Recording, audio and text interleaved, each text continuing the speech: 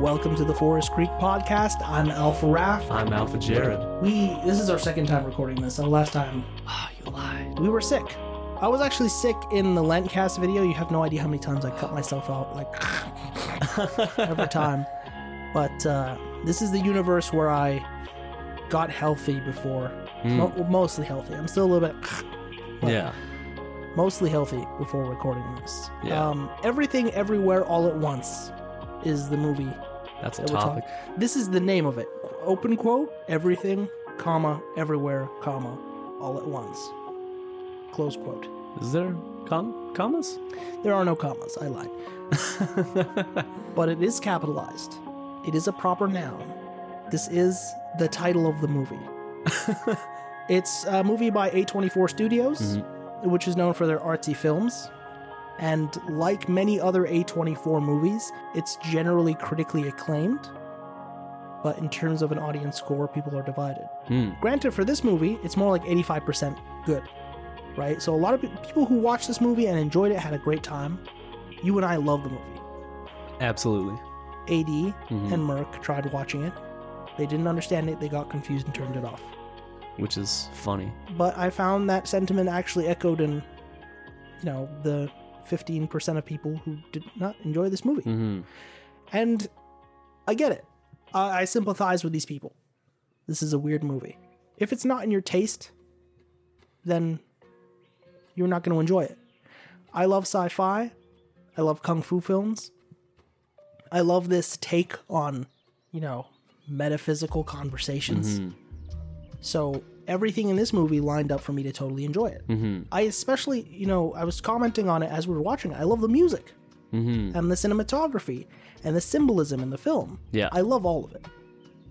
If somebody is just watching this and they don't know what to expect and, maybe it doesn't line up with their taste, they don't have that same appreciation of kung fu films, I might not get it. Like, what was that one comment you read? Just, I watch movies for educational purposes. That comment started with, I am a senior citizen who watches movies for education. What? This might not have been the pick for that. Well, here's the question.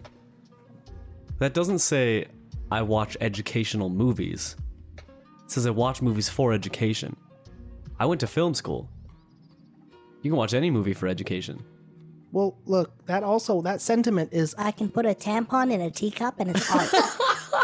which, by the way, abstractively, as someone who appreciates art in the abstract, I'm like, that is a statement. That is actual art. But also, you just put a tampon in a teacup, and it doesn't feel like art. We feel like, oh, this was a cheap trick. It's kind of like when Banksy shreds a painting. Which happened. Yeah. At auction. Oh, I remember. Yeah. At and auction, and yeah. the shredder broke and it became worth like $10 million more, and his whole purpose was ruined. That was hilarious. Yeah. But also, in itself, that is part of the statement. Yeah. I can appreciate the art and the sentiment behind that. I don't think it's worth $10 million. I'm not sure I would have paid $5 to watch it. But somebody paid $10 million at auction to watch that money shred before their eyes. Halfway before the shredder broke. Yeah. Art is a difficult thing. A24, I'm sure, understands that. We watched another one of their movies a few years ago, myself, our friend Josh, and AD. We watched The Killing of a Sacred Deer. I loathe that film. It has zero respect for your time. I understand what it's all about. It's actually a pretty simple plot that has meaning to it. It's not a poorly executed film. It just has zero respect for your time. None of the characters in the end are actually that likable. You're always like, this is weird and I want to leave. And I wanted to do that. And as soon as the credits came on screen, all of us cursed. Just expletives coming out like, what the hell did we just do? That was terrible. A24 actually has some really great films aside from that. And sometimes when they do take the artistic leap, it works. And I love Everything Everywhere All at Once. Some people it didn't work for. Like I said, I sympathize. I don't agree. I don't want to say, like, if you didn't get it, if you didn't appreciate this movie, you're dumb or something like that. Because that's not true. There's a lot of people who watch Inception the first time and don't get it. Yeah. I haven't seen Tenet yet, but Every time someone's explaining it to me, I'm like, that doesn't make any sense. Inception, you could explain to somebody. You could be like, there's a dream. They're going into dreams to do heists. Yeah. And they're going through levels of a dream to incept an idea into somebody's head. And I was like, that's great. Everything All at Once is not... It might be like an Inception film where some people just don't get it the first time they see it. This film came out in 2022, and it's nominated heavily for Oscars in 2023. I may release this before or after the Oscars. We'll see when I get around to editing it. Switching connection briefly, this is Delta Raff from the podcast editing universe. We actually have some exciting news. Everything Everywhere All at Once won multiple Academy Awards, including but not limited to Best Picture, Best Actress, Best Supporting Actor. I think it deserves a lot. It stars Michelle Yeoh, who is a very popular Chinese actress for her work in a lot of kung fu films, including but not limited to Crouching Tiger, Hidden Dragon, which is a kung fu classic. They actually recently made a sequel to it on Netflix with Donnie Yen, which I highly recommend. I love those films. I've always loved kung fu movies in general, so Michelle Yeoh is someone who sticks out to me, and I was really glad to get a chance to see the full breadth of her acting ability in this film. There's also a great supporting cast, including Jamie Lee Curtis, who plays an IRS agent who surprisingly has a pretty big role. Yeah. I guess if you got Jamie Lee Curtis, you're going to use Jamie Lee Curtis, but when you first see this character, you're like, there's no way Yeah. that this is a reoccurring thing. And it's surprisingly reoccurring, and you're not off-put by it. No, I think that's one thing this movie did really well.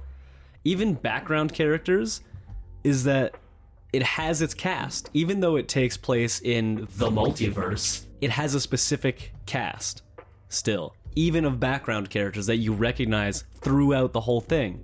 And it's less so, oh, they did this again, they used that person again, this is cheap, they reused that person. And more of a surprise and, oh, hey, there's those people. Oh, there's them. There's that guy again. Yeah. That sort of thing. Which is a really great idea when you're making a movie about the multiverse. Yeah. Side note, this podcast takes place In the multiverse. Prove it. Well, you'll hear an effect on my voice when I do this. Oh. Yeah. Nice. Thanks. I work hard on those. But this is, speaking of which, let's talk a little bit about what this movie is about. It, in essence, is a science fiction film. It talks about the concept of the multiverse. The multiverse is also a concept that tends to incur a lot of drama, especially when you think about your life. What are the places in your life where you made major decisions, or where things turned out one way when they could have turned out another? And you wonder, where could my life have gone if I'd made those decisions differently? Yeah. If my lottery numbers came up, if I'd passed that exam instead of failed it, if it rained this day when it hadn't, right?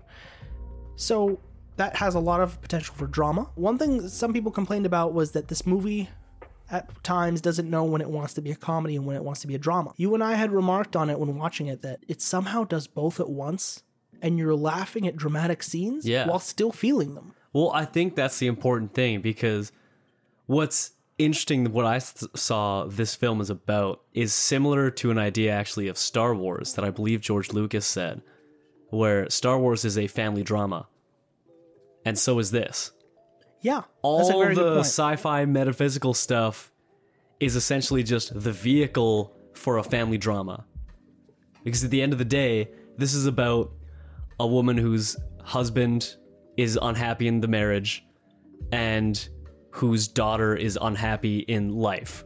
And whose father doesn't approve of her. Yeah, and that whole thing. And it's her figuring all this out, realizing some of these things, and not just coming to terms, but like them whole fighting against falling apart and to Now, keep together. We'll get into spoilers quite soon here. Oh, shoot. But just to kind of set the scene a little bit. It surrounds a family, a Chinese family who has immigrated to America. And then they run a laundromat. And the laundromat's not doing so good. So they have to go to the IRS and sort out their taxes because they're being audited. And it's funny because those elements in the movie, it's about life, death, taxes. It's about it's about love. A very big part of it is about love. It's about destiny and those things. These all sound like grand themes, and you're like, how could they possibly make a movie that could adequately execute on these things? This sounds like a 3-hour, 3-act play. You have no idea.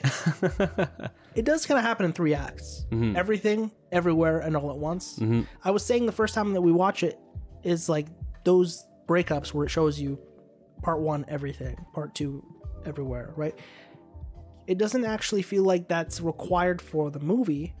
It's like for you to get a second to, what was all that stuff I just saw? Yeah, because it's an interesting break between the segments, because there's not necessarily segments. They could just cut.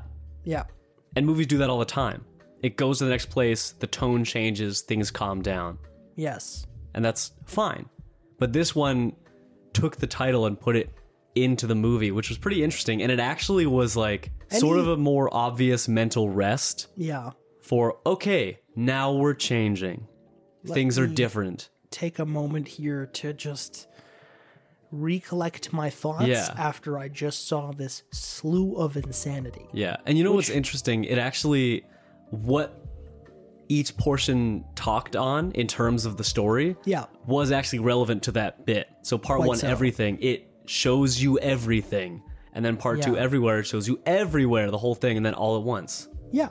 And that whole idea, it's where really it's interesting. Tying everything that we just saw together into the final scene. Because it's like everything everywhere, they're essentially building the story and going through it, and then all at once is tying up. You will wrestle with your psyche a little bit with this movie. It's, again, part of the idea of doing a multiverse film is that scenes interchange within the universes, but still tell the same story, where you will switch to different versions of the same characters. And it sounds like I'm telling a Cloud Atlas style story. It's not that. Cloud Atlas doesn't hold a candle to this. Have you seen Cloud Atlas? Nope.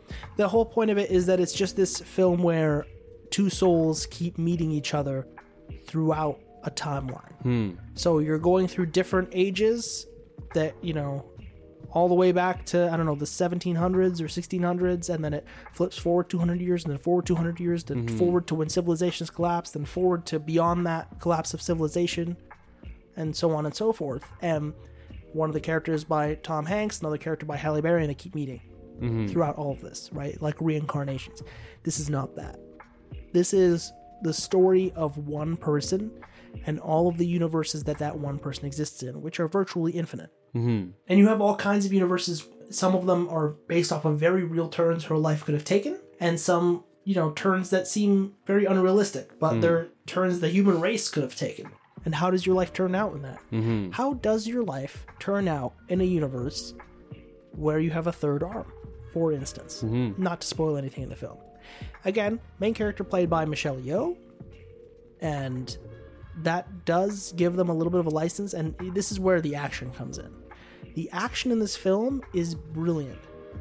It uses the multiverse and the sci-fi concept and plays off of it. Oh my gosh, it's amazing. But at the same time, you're getting these wonderful stunt choreography. Yeah. The concept that they use to boost the action from zero to hero is not that hard to come to grips with. You kind of get it. No, I think that's one thing where I don't understand how people don't understand, because it's explained so simply and so directly. And not just in, like, exposition, but an actual demonstration. You see how it works, and they show you, and you learn as you go through. Well, the thing is, as she goes through if you let your thoughts slip for a moment, say you miss this explanation, and you come back to trying to watch this movie, you will not. It will be hard to get. It's definitely not a pause this, go do something else, come back, and hit play. Yeah. But at the same time, you can't expect any movie to be like that. No. And also, like, there are some pretty clear visual explanations. Yeah. The cast of characters altogether, like the supporting actors and actresses, are actually also up for Oscar nominations this year, including Michelle Yeoh, who's up for Best Actress as well. This is Epsilon Raph, reporting in from the Epsilon universe that not only did this film take home Best Picture, it also took home Best Supporting Actress with Jamie Lee Curtis, Best Supporting Actor with Ke-Huy Quan, Best Original Screenplay, Film Editing, Daniel Scheinert and Daniel Kwan for Best Directors. Not to mention Michelle Yeoh as Best Actress in a Leading Role. They also do quite a few action roles themselves, and they do quite excellently. So that was one really cool thing to see in this movie, is that the action is not limited to one or two characters, right? The Yeah, stunts are no, not it's limited to one or great. two people. Like, they actually do an amazing job. It's really funny that the supporting actor also looks a little bit like Jackie Chan, Yeah. which really works to his advantage. Oh, it's so good. That one shot in it, like in the initial fight scene, when he's just cooling down for a second, like we both thought, because you said that, you're like, he kind of looks like Jackie Chan, right as I was thinking it. Yeah. It was so Right? funny. It's like the one shot when he's like dead on and he's in a certain pose. You're like, yeah. exactly like that. I was like, I know this isn't Jackie Chan. But in his own right, actually incredible performance. Oh, seriously. No, he's amazing. One of the things that enhances the performances is that you're seeing these relatively dull characters come to life in a myriad of different representations. Yeah. That you're getting the full spectrum of emotion and possibility from all of them. That's the most amazing part about this in terms of the actors themselves, because it was, okay, here's your character now. And you'd learn that character and whatnot, and like, okay, here's your character and 17 other possibilities. Play them as though they lived that life and that life and that life. That's from another- childhood up. That's one of the beautiful things about the setting too, is that quote unquote it takes place inside of the IRS, Yeah. which is the most boring place you could think of. And it, again, 0 to hero really quickly. The whole place gets really wacky. You technically Yeah. don't leave the IRS once you get into it, and still you're completely overtaken by how incredible. Yeah, that's Like, everything goes nuts inside of the IRS. Yeah, it's interesting how there's very few set pieces in this.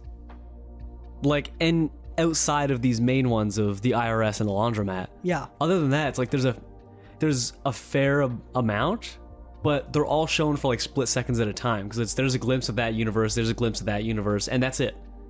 Like, probably total, you see every other set piece for a minute in a 2.5 hour film. It feels like it goes beyond what a Globetrotter kind of movie would do. Yeah. And still you're in the IRS the whole time. That's one of the things I tend to don't like about movies that do this kind of thing where they stay in one setting, is I feel like they get claustrophobic. See, that's one thing.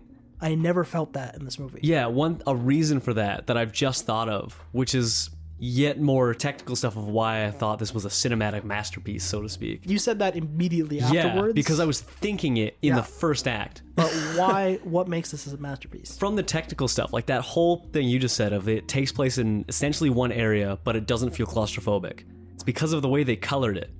Looking at it, from what I remember, because we watched it like a week ago, there were like 3 or 4 different IRSs, even if they were in the same multiverse, which they weren't always. But it's like in the very opening sequence, she's in her IRS, she doesn't know about the multiverse, and it's yellow.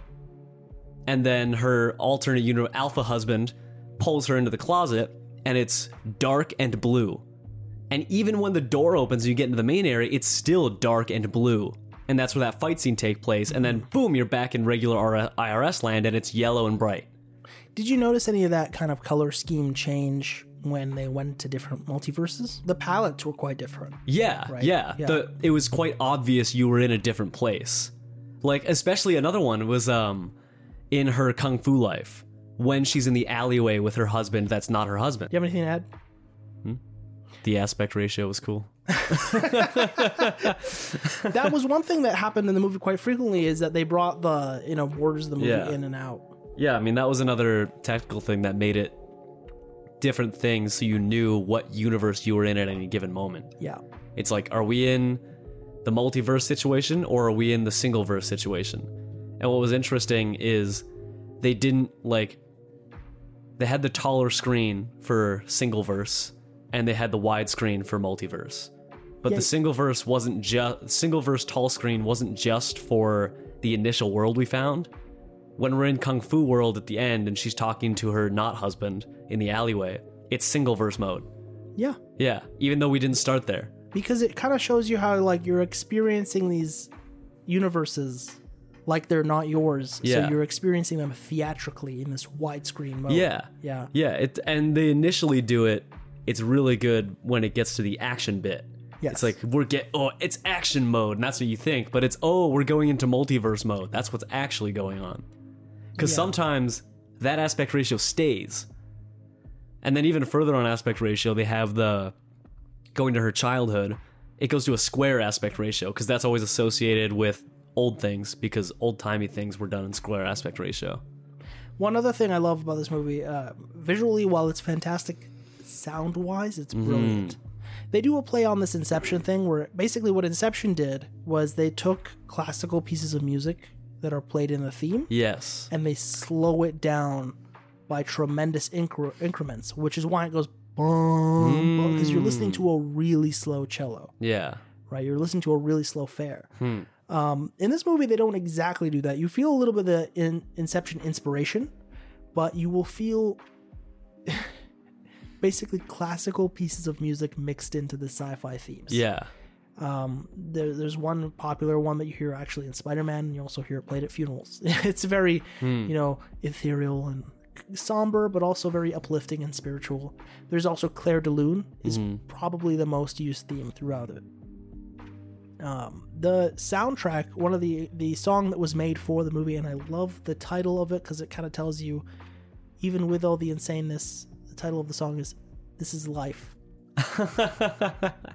There's a lot of Oscar nominations for this film, and I think it deserves to win on a lot of. Honestly, I don't care that much about the Oscars, But it should win everything. it should go pretty far. Give this movie a try. Definitely. If you're willing to be a little bit adventurous, give it a try. Don't be off-put like the geezers on the internet who don't seem to understand the comical relief of the absurdity. I would say just watch a whole movie. Don't watch part way. I've only ever left... I will caveat that and say that if it's the killing of a sacred deer, you're not getting anywhere cool. Yeah. The completion of this movie is awesome, but honestly, I feel like that was helped by the fact that every moment that we were watching it, we were appreciating it and enjoying it. Yeah. I don't know if that's true for everybody. I mean, yeah, if you hate every minute of it, then don't watch it.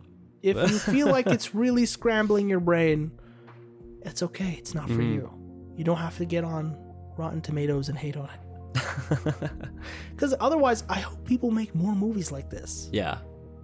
I don't even think they can make a sequel to this movie, but if they could, do it. It made me want to watch foreign films, specifically Chinese slice of life. Honestly, just the first little bit where we're just watching the slice of life scenes. I could have watched the entire IRS single verse movie. I It could have 100%. just been a movie about a Chinese family at a laundromat, And I would have watched it. There's such an endearing cast of characters. Yeah. The old man. Yeah. I'll add his name in here, but That would be James Hong. he's the classic Chinese old man who plays, like, he's in Sleeping Dogs, the video game. Yeah. He's in like so many kung fu movies and any movie where, like, he's played like an old Chinese mobster. Sometimes you'll hear his voice throughout animated television everywhere. He's awesome. Like, the whole cast of characters incredibly powerful. Not to mention Jamie Lee Curtis, again, who wows you with the breadth of how far you can go with a single character, and that's Yeah. both a credit to the film, the direction, and the writing, as it is to her. Truly, this film deserves a lot of praise. But as much as I sympathize with, and as much as I sympathize with somebody who doesn't get it, I'm also like, how did you miss this? I really love this film. It's easily in my top 10 favorites, if not the favorite. Yeah. Yeah. Yeah. Let me just take a quick pause here. Folks, Sure. we're about to head into spoiler territory. If you'd like to go watch the movie, go do that now. It's on Amazon. That's where we watched it. If you do intend to stick through these spoilers, I commend you. I promise you, you can still watch the movie after this and still enjoy every inch of it, if you are the type of person who is going to enjoy it, which I hope most of my listeners are. There you go. You know, unless you're AD, in which case you're not gonna get it. and he's not going to watch it. You know, I actually heard there was a study done about people who watch a movie before and after spoilers. Yeah. Or like with and without. And the people who watched it after a spoiler enjoyed it more. Interesting. Yeah. You know what's funny is that, like, when I've seen a trailer for a video game and the video game trailer shows me a level that's like, I don't know, 10 levels deep into the game, it makes me more excited while I'm playing the game. Yeah. Because I know I'm going to reach something really cool. I think that same tends to be true of movies.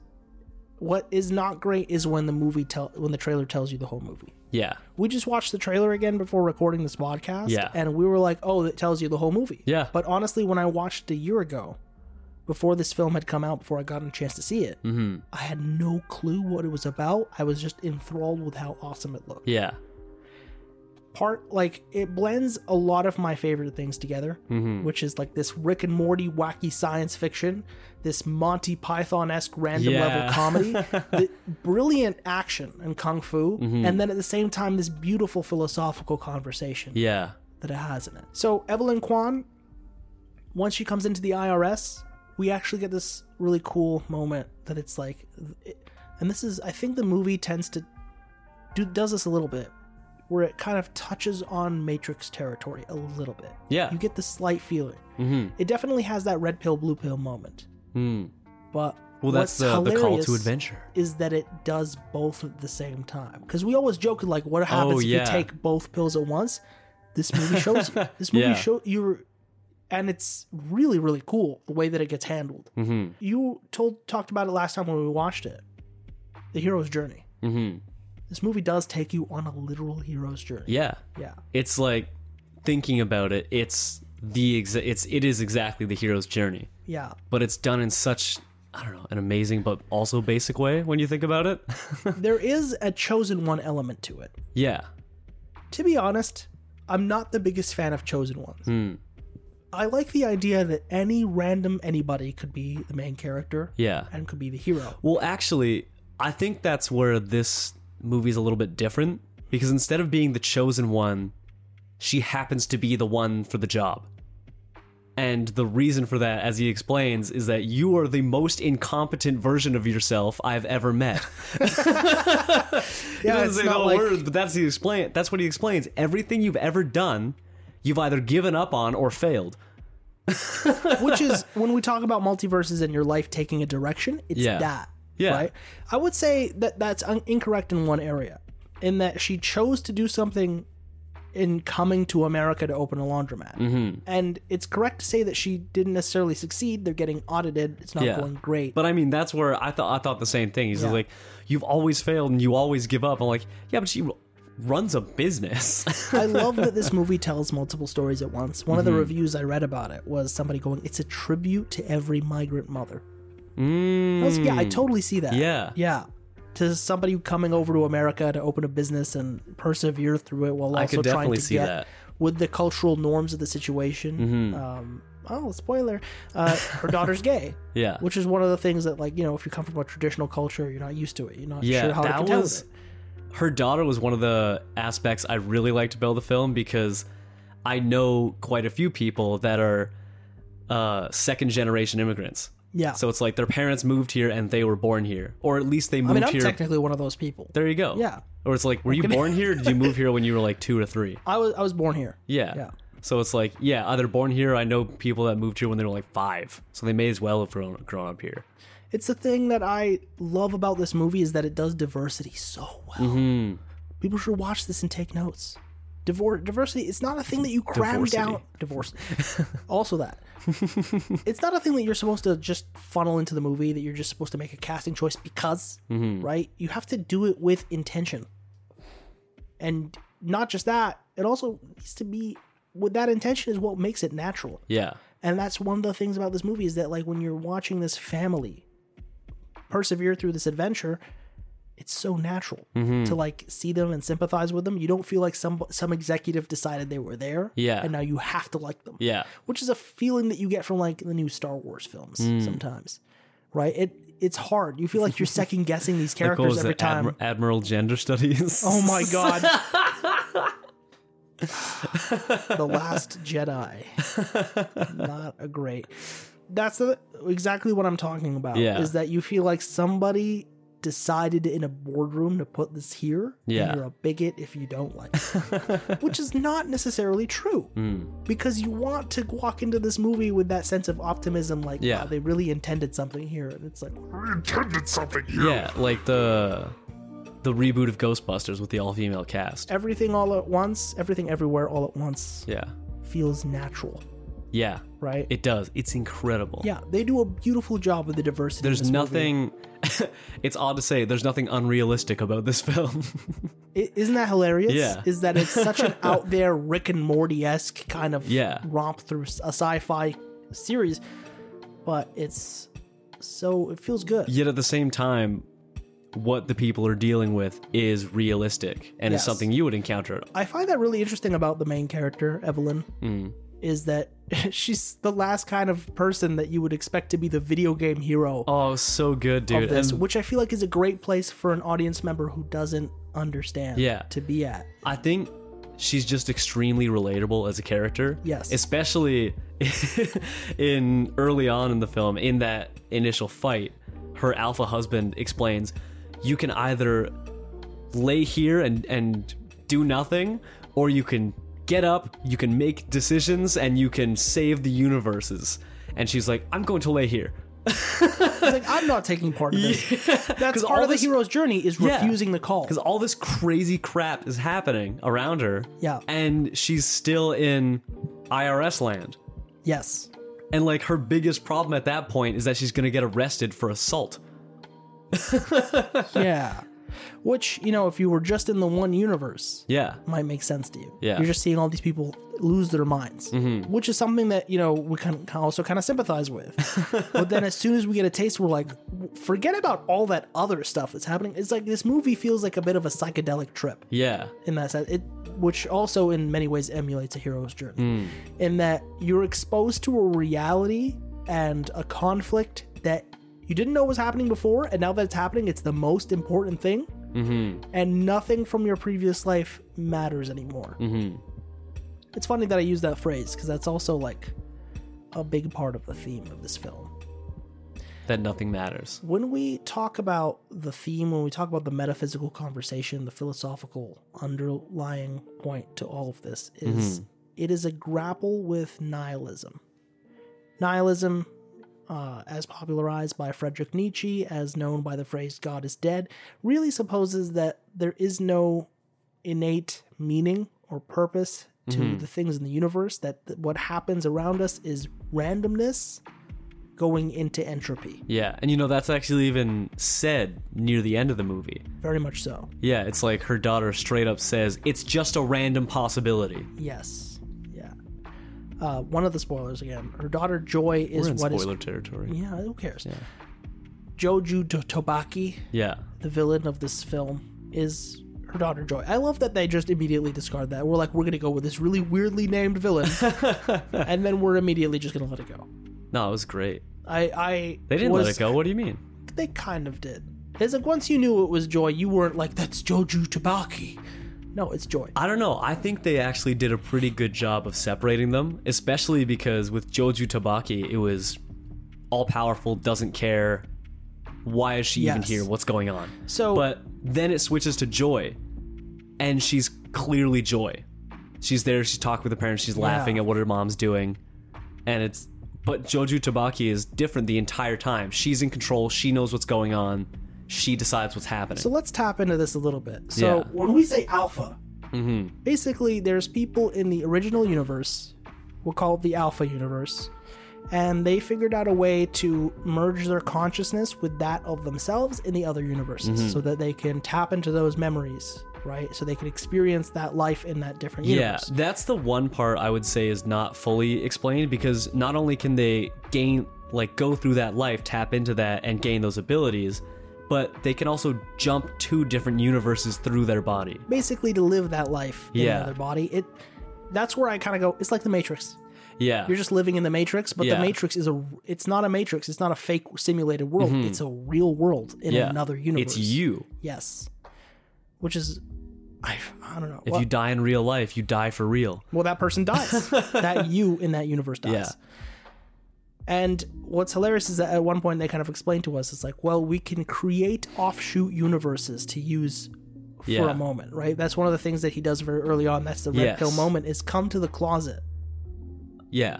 We created a little offshoot universe where there's a probability where you went to the closet and now we're going to meet there to have this conversation while merging the memory of this conversation with yourself in the universe you're acting in, which is a really cool idea. Now that I'm actually explaining it to awesome. myself now. So Evelyn, one of her versions of herself is a scientist who figures this all out and lays out for it, but in doing so, also happens to push her daughter into it, and her daughter's psyche breaks. Instead of her dying from some kind of neurological overload, her daughter becomes aware of her existence in all the universes simultaneously. Essentially experiencing everything Everywhere. all at once.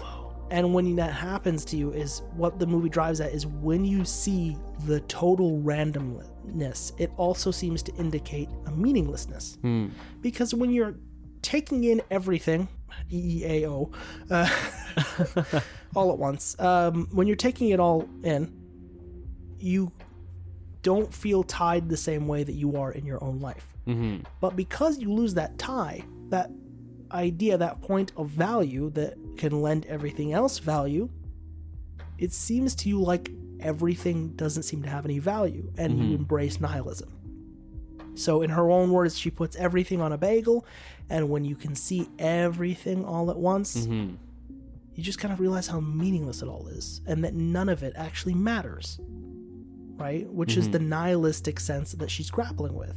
So her whole deal is, I'm going to basically open the black hole of the world, the ultimate nihilism, to swallow this whole multiverse and take it all in, because maybe when there is truly nothing, then we will at least have a sense of peace. Because I want to shut my consciousness off in this world that doesn't appear to matter. Yeah. It feels horrible, it feels random, and everything is just stuck in an entropy that we're constantly losing. And then the antidote in this is... So it's funny because in philosophy, we tend to look at Albert Camus as the reply to Friedrich Nietzsche. And to some degree, he's right. Albert Camus goes at it and he says, well, in the myth of Sisyphus is always pushing this rock up this hill in order to escape Hades and live forever. But then the rock always rolls back down the hill and he has to start it over. Hence the meaninglessness of what Sisyphus is doing. So Albert Camus goes, one must imagine Sisyphus happy. And the idea behind that is that instead of looking at nihilism in this depressing manner, and to be honest, nihilism itself isn't supposed to be depressing. Friedrich Nietzsche's whole thing was, if God is dead, if there is no meaning, it's up to us to make the meaning. Camus' take on it was, meaninglessness is hilarious. The randomness is funny. And that's something that comes through in the comedy of this film.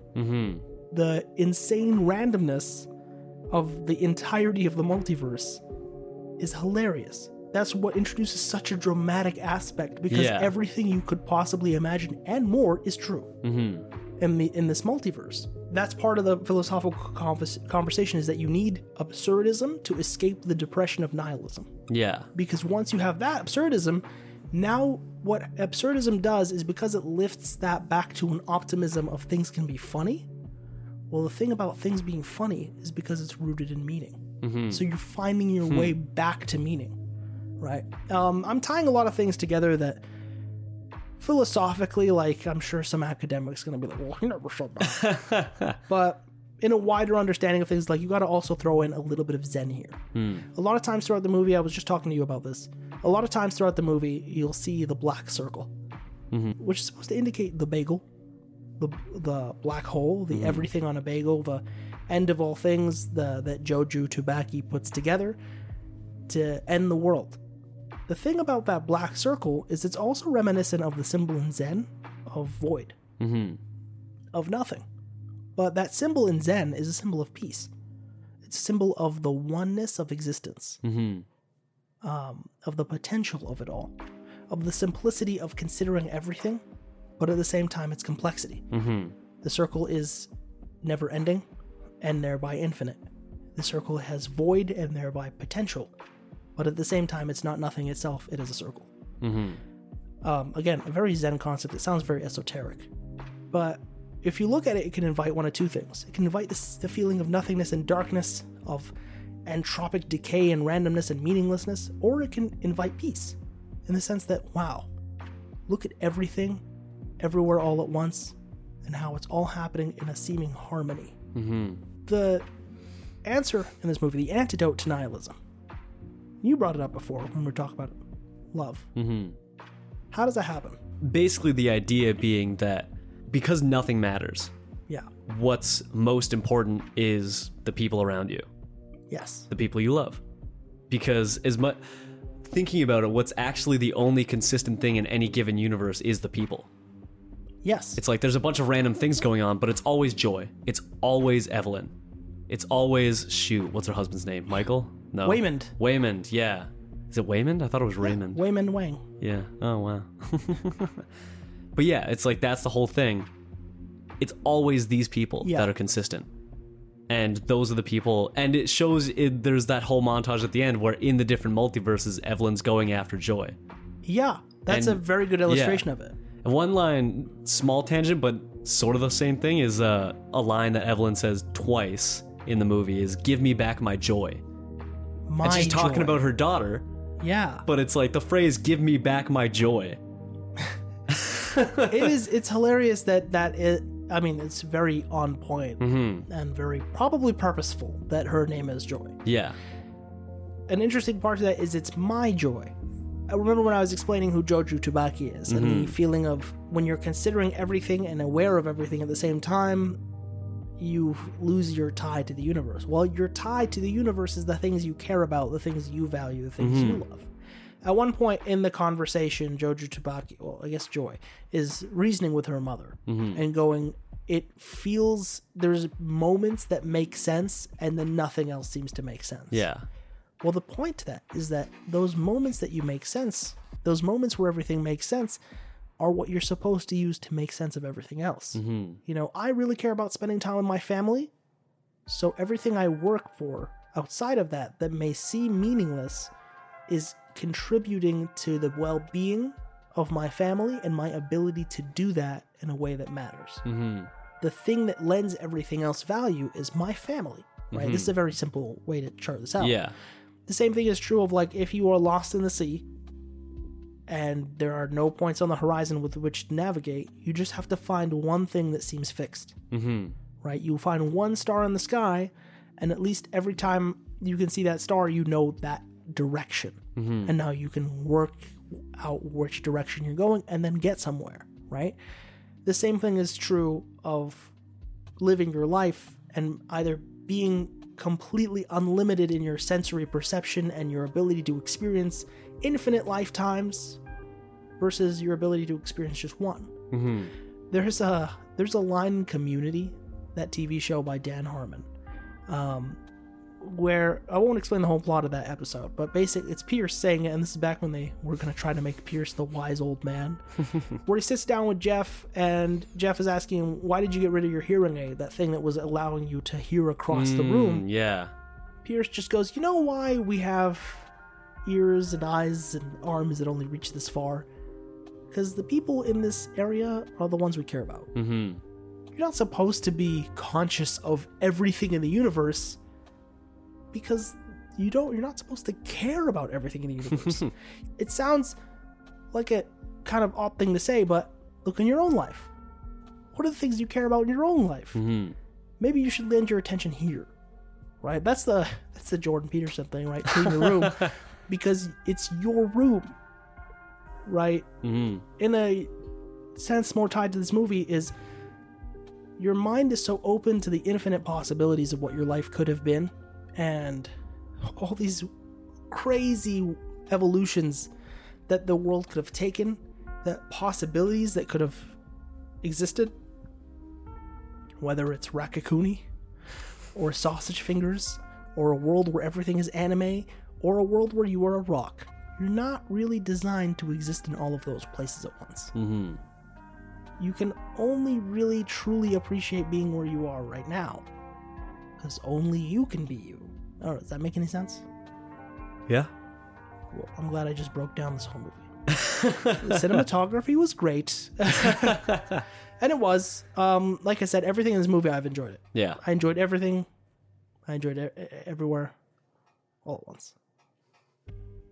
Also on the Oscars list is All Quiet on the Western Front, which is a movie that Chance and I watched when it came out on Netflix. It's a German adaptation. Well, it's an adaptation of a German novel about the German perspective of the First World War. I highly recommend it. Chance and I spoke about it in our podcast Party on the Western Front, which released last Remembrance Day here in Canada, so November-ish.